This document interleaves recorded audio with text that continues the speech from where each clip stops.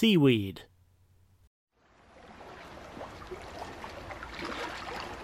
My grandmother grew up in the slums of Prohibition-era Chicago. Her family lived in a small house near the harbor, and one of her earliest memories was of a particularly hot summer when, seeking respite from the heat, she and her sister discovered a seldom-used section of boardwalk near an abandoned warehouse. Every night for several weeks, the two girls would make their way down to the docks and sit together on the edge of the pier as the sun went down. My grandmother vividly, and for a time fondly, recalled the feel of the seaweed between her toes as she and her sister dangled their feet into the murky water. It wasn't until years later that she returned to the pier and found that the warehouse had been demolished.